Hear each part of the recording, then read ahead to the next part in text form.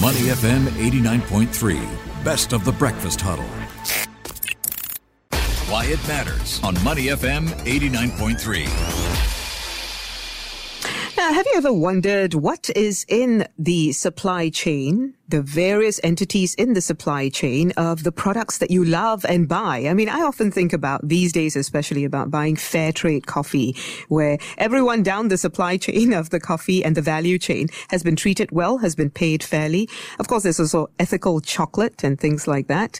So the question really is, does it matter to you? And let's just say you, maybe as a business person, you end up finding out that some of the suppliers in your chain are actually unethical, and it starts to affect your brand, and people stop wanting to buy your brand. What can you do then? Well, new research from OpenText has actually revealed that a sizable number of Singaporeans, 45% of Singaporean consumers, would actually never buy from the brand again if it was accused of working with unethical suppliers. Those of you who say, I don't think Singaporeans care, well, you are wrong. I think 45% is quite a big number. Yeah, I'm just thinking about my own experience, right? I go to the supermarket and I just look for the best deal. Usually it's the cheapest one. So it doesn't really cross my mind right off the top of my head.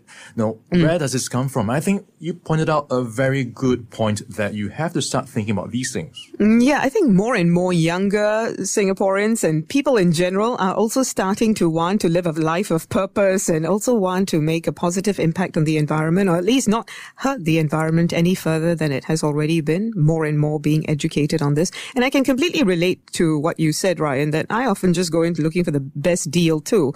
But I've been seeing all of these items being displayed more prominently, fair trade coffee and, of course, ethical chocolate and stuff like that. And that is part of the reason that I've been paying more attention, because I think now even the supermarkets are doing their part to put them right there front and center at eye level. Of course, we must bear in mind that this survey also shows that individuals would actually find an alternative brand that engages in more responsible sourcing. They would go to that trouble. And perhaps the COVID-19 pandemic did make consumers more mindful of the impact of their purchases. What with also supply chain issues rearing their heads, looks like it has. The survey actually found that post-pandemic, 89% of consumers plan to prioritize buying from companies that made it clear they have ethical sourcing strategies in place. This compares with just 78 who said that pre-pandemic. To talk more about this, we're joined by George Harb. He is Regional Vice President of Business Ecosystems at OpenText APAC. Good morning, George. Good morning. Now, hi, George. We have been hearing more and more about ethical consumption, mindful consumption, and consumerism. So clearly, this study supports the fact that more people are gearing themselves that way. Tell us more about the changes that you observed from pre to post-pandemic era, who you talked to, and what they said. So the pre and post-pandemic era has been interesting in terms of changes. Obviously, during or pre-COVID period, there was definitely an increase in momentum of consumers wanting to be more aware of the ethical supply chain practices of the brand that they're purchasing. But as COVID has kicked in, as we all are aware and as we've all experienced, supply chain has been impacted. There's been challenges in organizations gaining access to materials and services that they need to provide services and products to their consumers. This has actually resulted in, and we've seen in the results, in some consumers actually having to dilute, maybe you can use that word, dilute some of their views because of the need to access a product. But importantly, there is a very clear indication that once supply chain issues are being resolved and we go back to a state of normality, they will revert back to their post or current pandemic, I should say, assessments of what products they're going to buy and why. Okay, so what is the best way at this point, do you think, to dissect Singaporean consumers' definition of unethical suppliers? Because it could go in so many different directions, right? It does, and I think it really comes down to an individual view. You know, as you rightly mentioned earlier, ethical supply chain covers things such as, child slave labor, safe hygienic work conditions, equal pay, anti-bribery, ethical sourcing, procurement, environmental awareness and sustainability, and waste reduction and recycle. So depending on the product that's being purchased and depending on the demographic that's considering it, one may see that certain demographics may have a greater tendency towards thinking around environmental impacts, while others may be more concerned around economic or social responsibility impacts. But ultimately, whichever factor you are considering or the consumer's considering their decision making, all do fall underneath that ethical supply chain banner. It is important for an organization to be thinking about all three as part of their ethical and sustainability governance policies, or in some cases it's called corporate social responsibility policies that they may have in place. Yeah, George, I'm getting this sense that there's a rising demand for ethical business principles. So walk us through how that has evolved over the years. How are customer expectations changing around brands and suppliers over the past few years, especially with what's happening with COVID-19?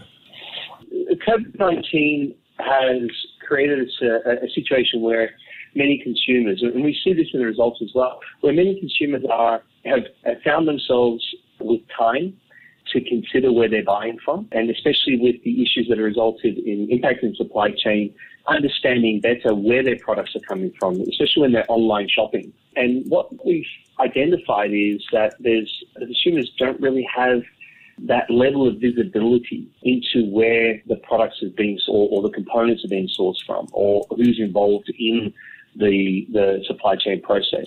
And that lack of visibility has raised their awareness of wanting to know more.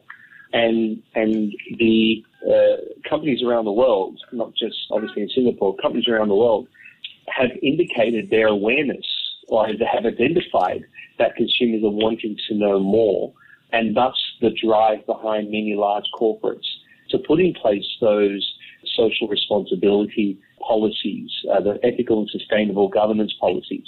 But in addition to that, it's not just consumers, it's also shareholders.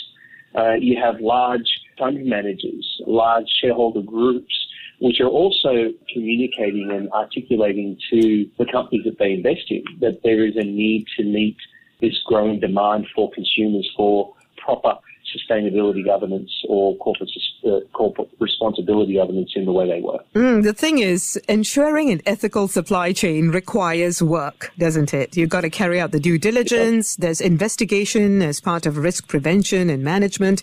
There is auditing. You have to be auditing these entities, and not just once or twice, but regularly. And I know that all of this also leads to higher costs. It raises the costs of the business. And also, if you're going to treat your workers well and pay them fair wages and all of that down the supply chain, this is going to raise costs of products as well, which is why a lot of fair trade and ethical products do cost more. To what extent is this a deterrent to businesses to become more ethical and to ensure that their entire value chain is ethical as well? Well, in a survey that we conducted in Singapore, we take Singapore as an example, about 3/4 of those surveyed said that they're willing to pay more if they can be sure that the product is being ethically sourced and produced, right?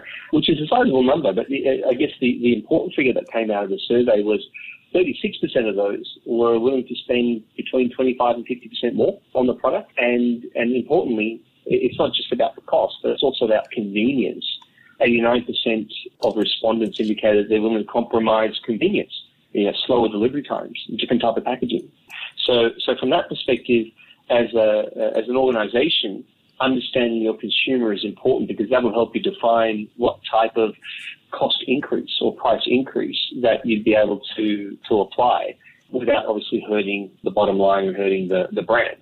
Some positive figures there that indicates that, the consumers, they themselves are aware that there is a cost to providing ethical, and they're willing to participate in that approach.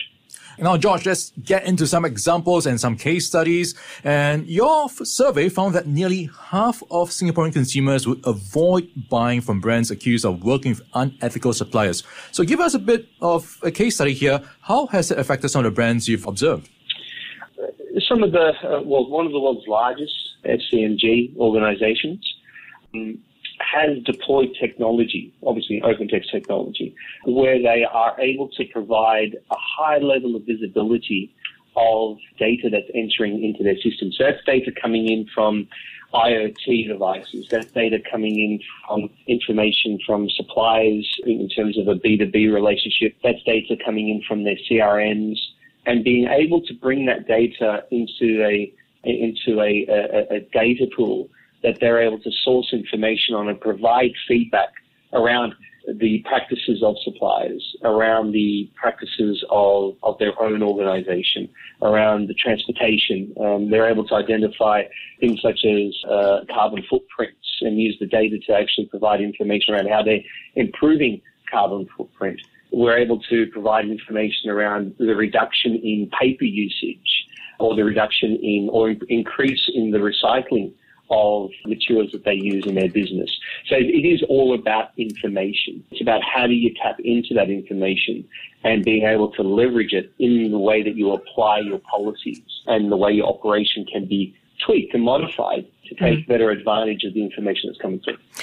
Okay, so tell me what you think and what advice you would give a business who has been found to be working with an unethical supplier. Should they sever ties with the supplier or actually attempt to reform them?